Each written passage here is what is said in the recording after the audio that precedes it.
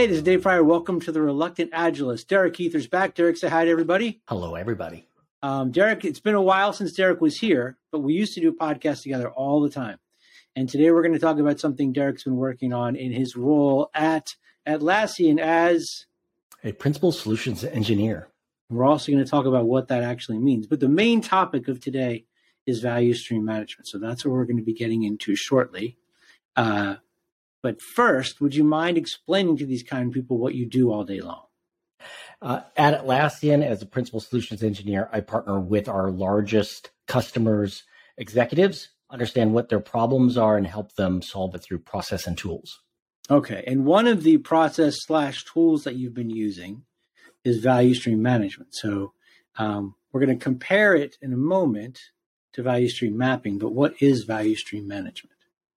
So value stream management is the means of connecting ideas to value realization. And so You're going to integrate everything in your DevOps toolchain so you gain end-to-end visibility of your system of delivery. Okay.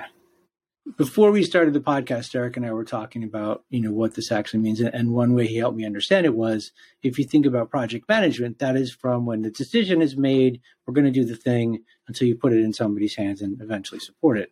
But you're talking about everything on the other side of the decision as well now, right? Somebody has an idea in the shower till it's in somebody's hands. Correct. From the idea to the point that you get value or your customer gets value from that idea. Okay. Everything in between, everything that's valuable and not valuable but necessary, all of it. Okay. So I just want to ask this. Are there different places where value shows up? Because I'm thinking there's like value to the person who buys it or uses it, but there might be value to the team, value to the organization, different pockets of stuff. So it always comes back to who is the customer. The customer or the consumer can be the teams inside the system, the overall system. Okay. It could be your customer that actually pays you money, and then you get a return on your investment of capital, which is paying for your people, paying for the tools to provide value to the customer. And it could be both, right? I mean, you could have both. Okay, cool. That would be ideal, wouldn't it? It would. So why do people want to do this? Like, what do they get out of it? Well, in times of scarcity, when money is tight and you're trying to do more with less, then people stop thinking more about that traditional triple constraint of time, scope, and budget, and thinking more like the things that we're investing in, are our customers actually getting value from that? And so instead of focusing so much of, again, keeping things within these constraints, we're asking ourselves, does this provide value? And if it does not provide value, or the things that we're doing that contributes to that, if all those things or some of those things don't provide value to the delivery, then it's an opportunity to improve that. Okay. Now, am I correct in assuming that a lot of organizations like to use the word value, but don't really know what the hell it means to them? Certainly. Okay. So, just the same, that's something that this would help them kind of suss out, right? Like, how do they actually understand or measure value? Correct. And when dealing with customers, that's one of the first questions we lead with is, how do you define value? And we call it a value driver exercise, where we're asking, what is the biggest pain point? What problems are you trying to solve? What do you find valuable? And we taper or customize everything else relative to that. That is, if it doesn't provide, so if you're using a product or a solution, if there are capabilities within the solution that don't provide value, then you disable it, you hide it from view, because it's just a distraction at that point. And that's it's an exercise. And so, so I want to ask another question. This is like going in the opposite direction of where I intended, but I'm thinking that conversation would lead people to have to come to grips with the fact that either, like, sometimes they don't really know what the company mission is, or they don't know why a particular thing, how it speaks to the company's mission. It's just there because people want it to happen, but nobody can explain the reason it has to happen other than we spent a bunch of money on it already. Right. And these are boxes that people often don't like to open. True, but if you want to get better, if you want to improve, and again, if you want to be successful, then you have to answer these complicated, uncomfortable questions. Okay. All right. So this, the activity of going through or adopting this type of management, that's going to come from the top level, I'm assuming. Not, it's not going to be like a thing a team's going to decide they want to do. Correct. Because otherwise we're trying to optimize the system as a whole, not have this local optimization of, you can have this super awesome team, but if it's a well-oiled machine, but it's too low in the organization, you're never going to realize the value of that improvement unless you elevate it higher in the organization. Okay. So as we talk to this, if people are listening, I'm trying to think of ways like they can tie it back to their work. So if I'm mid-level manager listening to this podcast, it sounds like a really good idea, or somebody in the PMO, then I would want to pitch this to C-level or somebody at the executive level to try to see if they grab onto it and they also see how this could be a really good thing for the company to take on. Yeah, depending on what level you are in the organization, just start. We've all, or some have talked about the 5 whys. Yep. And if we just ask why, start with that. And it doesn't matter what level in the organization you are. If you ask, why are we building this? Why are we investing this? Why are we spending capital on this, time, money? Why? Well, because of this. And you should see it ladder up within the organization to help you. Granted, the why should be leading you to providing customer value, but that customer value translates to having you accomplish your organizational mission. Yeah. Okay, cool. So when Derek suggested the idea, one of the first questions I had was, how is this different than value stream mapping? Right. And we started to talk about that, but I want to be cognizant of the fact that even though there's probably people listening who have heard people say the words value stream mapping, they might not know what it is. So how do you explain value stream mapping to somebody who's not familiar with it at all? So value stream mapping is part of value stream management. And so let's take a step back. Let's look back in traditional project management through that lens, and we'll compare it to that. Okay. The compare and the contrast from that. So within portfolio management, there are all these things that are associated with portfolio management. Mm-hmm. You've got resource management, risk management, product time management, all the different type of managements. Right. So value stream management is similar in that, but we're going to look through the lens of value. Okay. And then when you do the value stream map, so let's take a step back.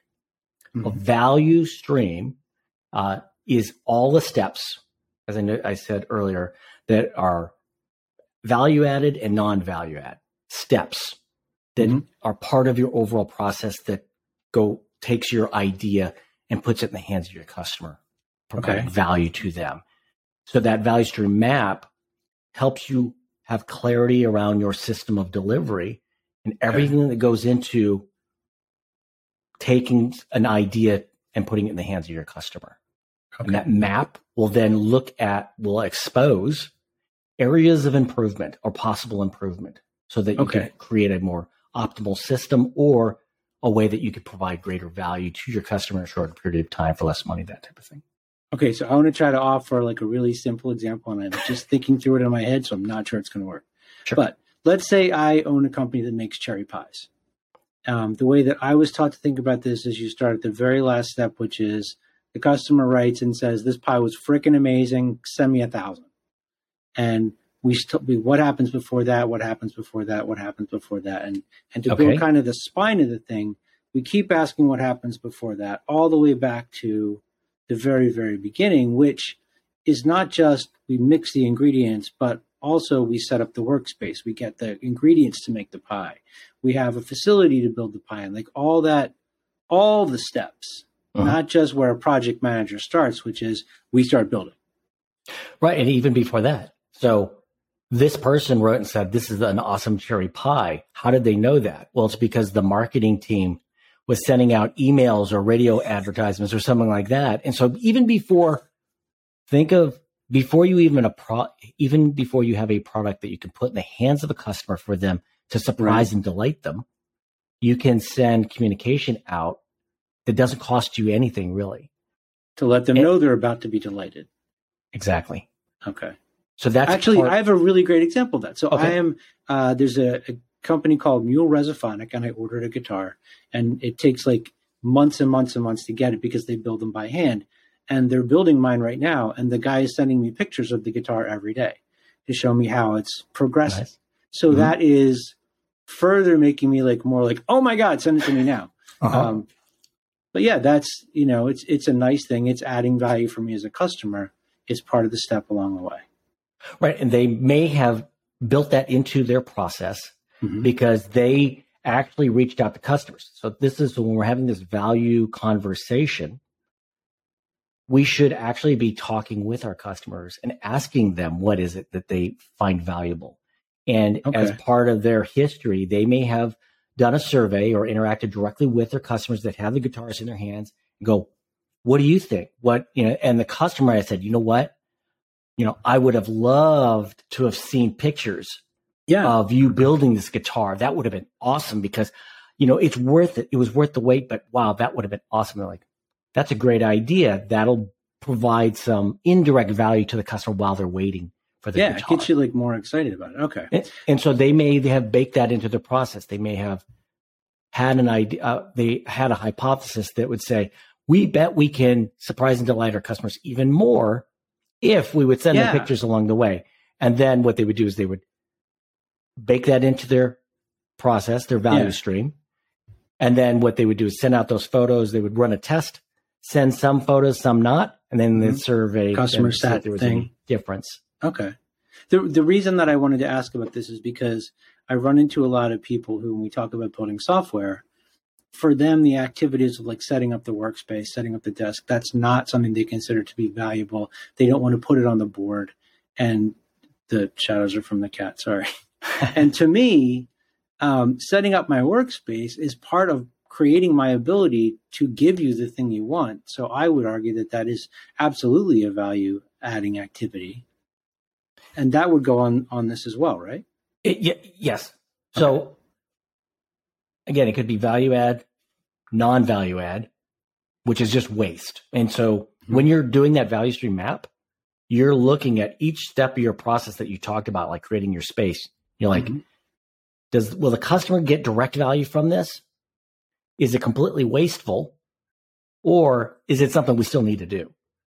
Okay. There is stuff you have to do, even though it's not going to delight the customer. It's part of like cleaning up after you bake the pie. You have to do that. Right.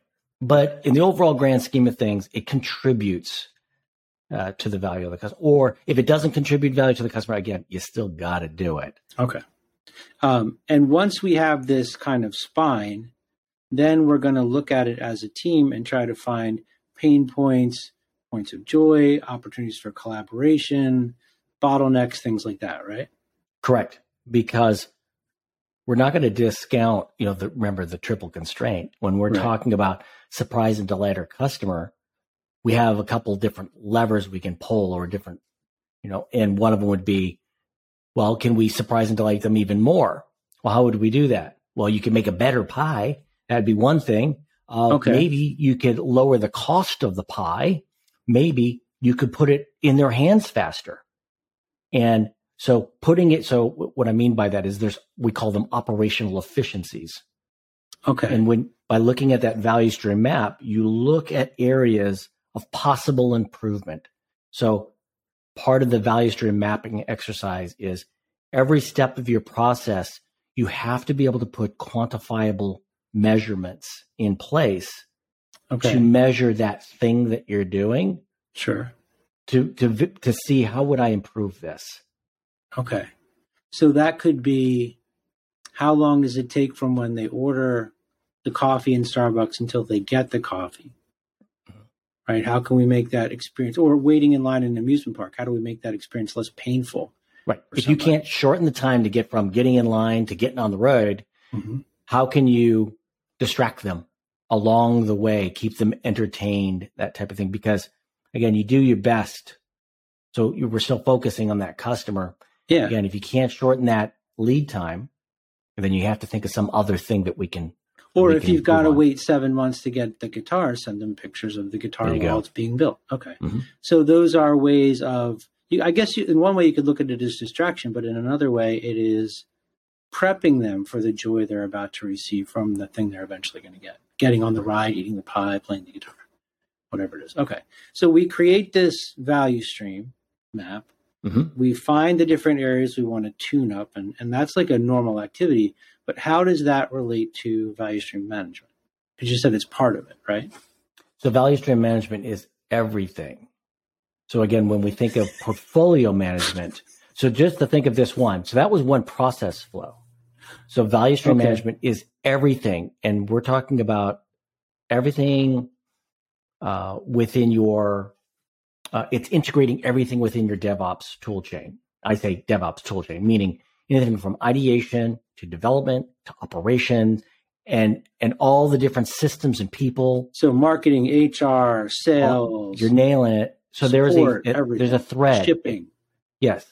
Okay. So it'll transcend the entire organization. They'll follow a thread. We'll call that a value stream. And there will be contributing actors that, again, will come from HR and finance and everybody else. They're contributing to this. Okay. And each time we're looking at areas of possible improvement on whatever it is. If we have a new idea of something that will surprise and delight our customer, well, then we're going to look at some standard patterns that we might have already established within the organization. Okay. And using value stream management, we're going to say, okay, what are all the things we need to do from having this great idea into putting it in the hands of our customers? Okay. And again, mapping out a pattern. Yeah. You may follow that pattern. You might build on that pattern, deviate from that pattern. But my point is, it starts with the end in mind. Yeah. And seeing the whole system. To your point, and working all the way back to the beginning from that idea. And then you'll say, well, what are all the things that we need to do? Okay. So is it, I'm trying to like think about it in my head, and I'm with what you just said, I'm thinking there is probably a value stream map for the production of the thing we're going to ship, the pie. Mm-hmm. There might be another value stream map created by the salespeople who sell the pie. And, yes.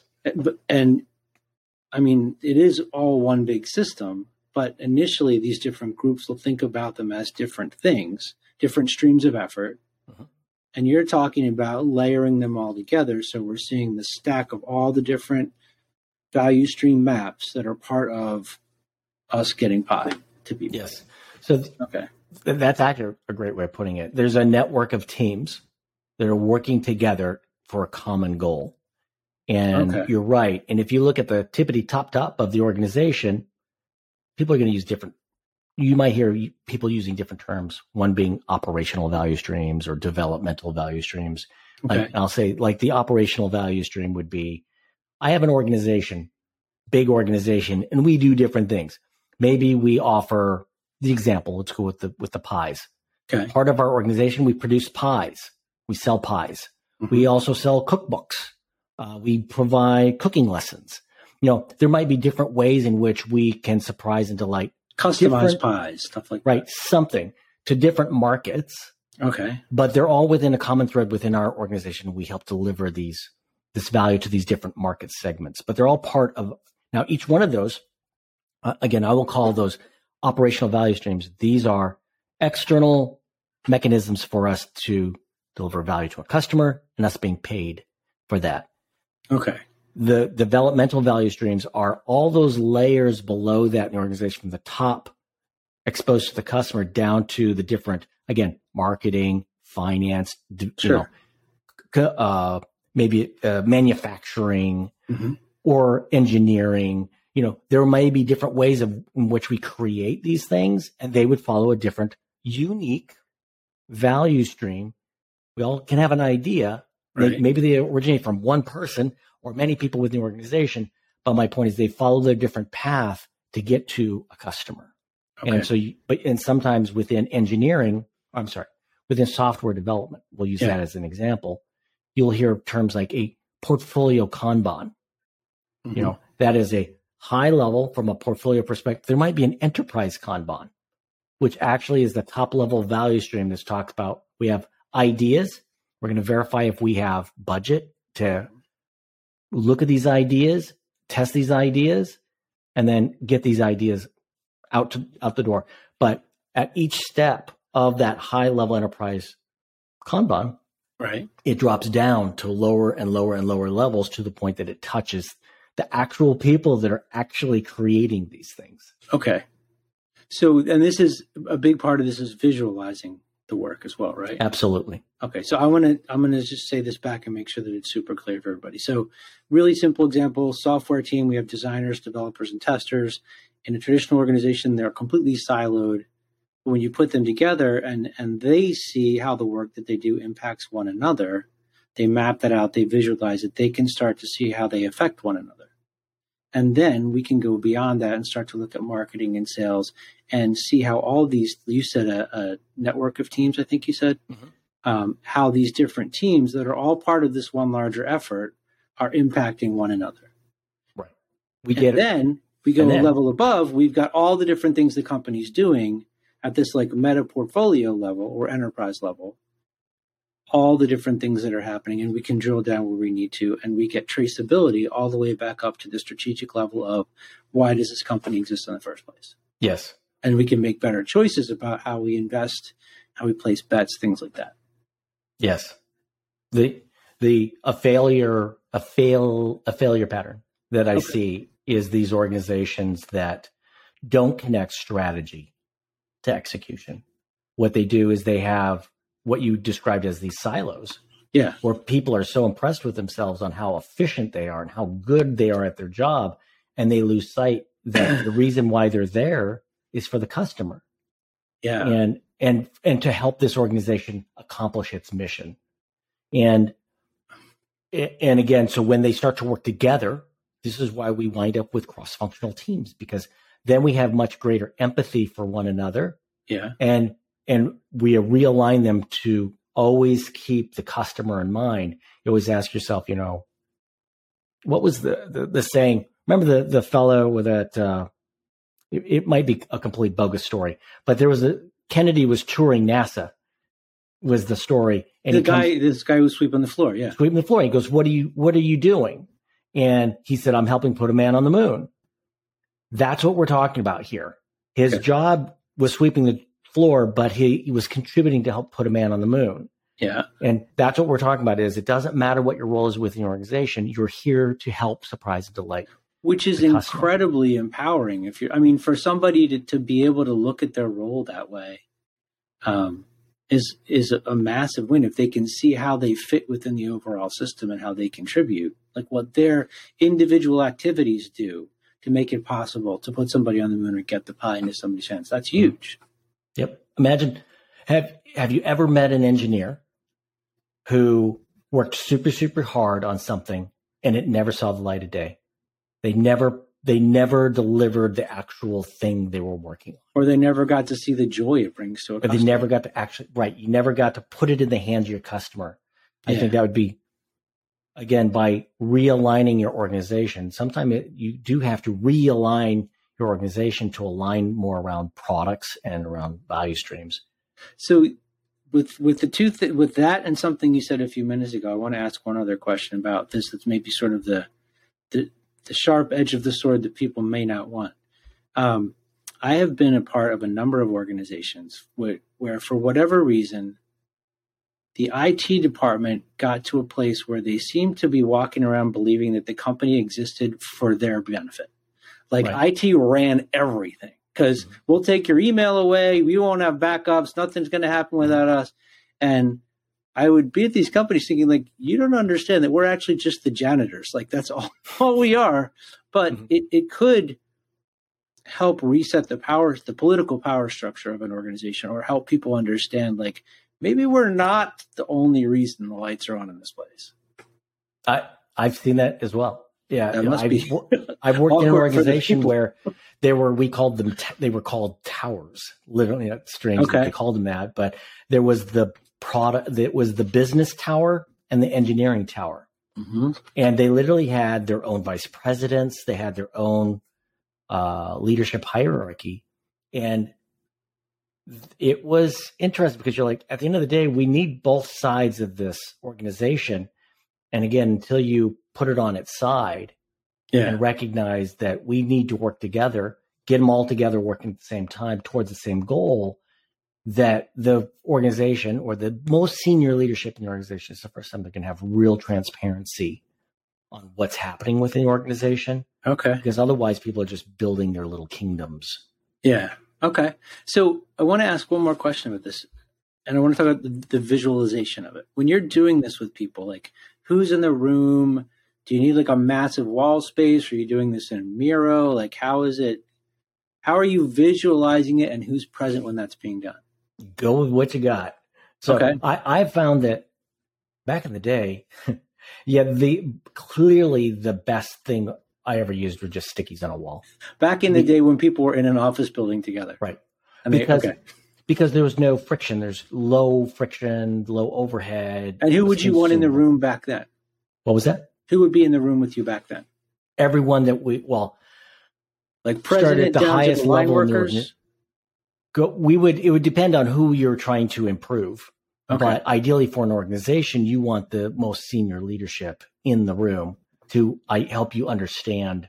You would have, and clearly their attention span was this big, but the higher you went in the organization, the shorter their attention span. So, but you did need to understand, starting with this organization, what do you see value in? Is it transparency, predictability? What is it that you see value in? Now we understand the products and services you might deliver, but internally, and from there going down and understanding, okay, great. What's your process? From if this is your product or service that you are delivering, if we can understand that and working our way back to the beginning, what is your process? And again, when you're talking super high level organization, they're going to like, oh, we've got these 5 things. This is what we do. Yeah. I got this idea. I got an annual funding plan. That's what they do. Burp in the shower. I tell Jim, he makes it happen. That's it. Yeah. And that might be it. But your job is to then double click and then link each one of these big sticky notes down to 1, 2, 5, 10 sticky notes that's just that next layer down, and see how far you can decompose it until you get to the person that's actually doing the work. Because there are going to be multiple layers of management in there. So there's a part of me that's thinking, if I was doing this, I would want to start out at the lowest level and build all those and then put them together and show them to the stakeholder, the senior level person, and talk about it. And there's another part of me that thinks, no, we should start with the senior level person and work our way down and then bring in the people who are like working in the layers that they think they understand but don't understand, and give them like the cold bucket of water on the head. So what is there a preferred way of doing this? I would have, because it would be too many people to have in a room at one time, and those executives can't sit still while design and development figure out how they work together. Right. What I would do is, it was usually, you wouldn't get a band of executives together. You would get some one-on-one time with an executive, and you'd be able to bring you'd be able to say, let's get an understanding of what you see as the process.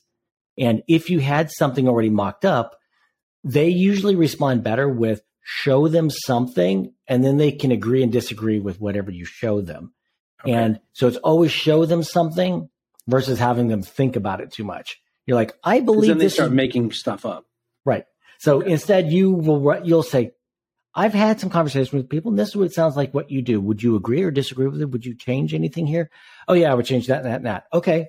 And then you would have tried to establish a few working sessions with a few of their peers and saying, I spoke with your colleague. This is what would you enhance or change anything like that? Oh yeah. So you're going to get a more complete picture, and hopefully you're talking to different people, not just people in the same position. The reason why is because you want different perspectives of it. Yeah. And if we can get an agreement of that, then we start to go from the top down. Why? Okay. If we started from the bottom up, the way you described, I remember back in the day when I was coaching, I had a business analyst, and I was talking about decomposing an epic to a feature to a story, that type of thing, and planning, planning a sprint out and saying these are stories we're going to do. And he was absolutely convinced. He goes, what we need to do is, before we do the sprint, we need to 100% decompose the epic down to all the features, to all the stories, to all the tasks before we start. I'm like, why is that? Because it goes the only way. He says the only way I'll have certainty that we've covered all of it. Yeah. I said, that's a very, very thorough way of thinking about it. But the problem with that is there's no efficiency to be gained. What he should have been looking at is, if you look at that feature and within that time frame, you can deliver some of the capabilities and you could get it to your customer and they might go, hey, that's good enough. Well, guess what? We didn't have to do all this other work. But instead, he had convinced everybody that, we need to deliver 100% of everything in order to be done. And I was trying to say, is like, we're done when the customer is satisfied. They don't need to have we believe we know what the customer is thinking, but the more we put it in the customer's hands and they give us feedback, the less work we actually have to do. Yeah. And so that's why I would go from the top and work my way down, because at the top is start with the layer in which you actually interface with that customer. And then, as you noted, step back from there. And I'm assuming you're constantly fighting the battle of aspirational versus actual. Say that again for me. Aspirational versus actual, in that you're asking, how does this happen? And they tell you how they'd like it to happen or how they want it to be. And then somebody's going to be like, that's not what we do. Like, well, you should be doing it this way. You're doing it wrong. Right. We need the as-is state, not the to-be state. Okay. And so this is really just systems thinking then. Yeah. Okay. But maybe a less imposing way into it, or less scary thing. People might become overwhelmed. When you say systems thinking, they're like, oh, and when you start talking about trying to improve the system as the whole, and we're talking about lean manufacturing and things like that, people, their eyes will gloss over. Yeah. I describe value stream management. It's been around a long time, but it just seems recently it's the new bright shiny toy, and more people are interested in it. Okay. So I want to ask you a question with this in the business space in general. As you're talking about this, I'm thinking like, well, yeah, it's great if we understand the stuff about how to delight the customer and, when do we bring them joy and things like that. But the process of having to reconcile what people have in their heads or what they assume is taking place with what's actually taking place, and identifying those broke down areas, that's part of the organization developing the ability to have self-awareness and to learn and to improve. And I know, you and I are both big fans of like personal Kanban and doing all that self-improvement stuff. This is that at an organizational level. Yes. Which, if you want to be able to drink somebody else's milkshake, you have to understand what you're doing in the first place. True. Okay. And to your point, having the clarity around the things you need to do, then there are multiple lenses that you can look at this. This is where the clarity of your process and the clarity of what people do interacting in that process. When you write it down, you'll have a couple of people look at one another, look around the room. They're like, is that what we really do? Because that's when then suddenly. Or is that what you think we really do? Right. But if you can write it down and you can get consensus of people, then people will then say, there's this tribal knowledge, and then there's documenting what's happening. And if you can get clarity around the process and the process of the system itself, and then the people interacting within the process, then suddenly people will want to speak up. They're like, I didn't know this before. I didn't realize that, there was a shortcut I could have taken because it was this tribal knowledge. And instead of, I'm just going to take all the shortcuts. If you know what the standard practice is, the standard method of doing business is, and you follow that process, then we know how we can improve it. We don't want to rule by exception. That's the problem. Is often what we do is we want to expedite thing, and that doesn't scale. Right. And so the value stream scales the broken is what it does. Yes. Well, I had a colleague. She says you can't scale crazy. That's what she said. But people are trying all over the place. Absolutely. Cool. All right. So I really appreciate you doing this. If people want to reach out to you and find out more about this, or have you come in and help them do it, what's the best way for them to track you down? Best way would be through LinkedIn or Twitter at Derek Ether. I'm available on the Atlassian community site as well, where you probably wouldn't reach out to me directly, but actually they could. They'll see me there, and it'll lead them back to Twitter and I'll put links to all your stuff For the people, all 4 of the people that are still on Twitter, they'll be able to find it. Just the angry people. And Donald Trump. I got the Mastodon. I think it's called Mastodon. I've got a Mastodon account now. I have one too. I can't figure out what the hell to do with it. I don't either. I just sit there and stare at the screen and wonder what's going to change. Cool. Well, thanks, man. I appreciate you doing this. Absolutely. It was a pleasure. If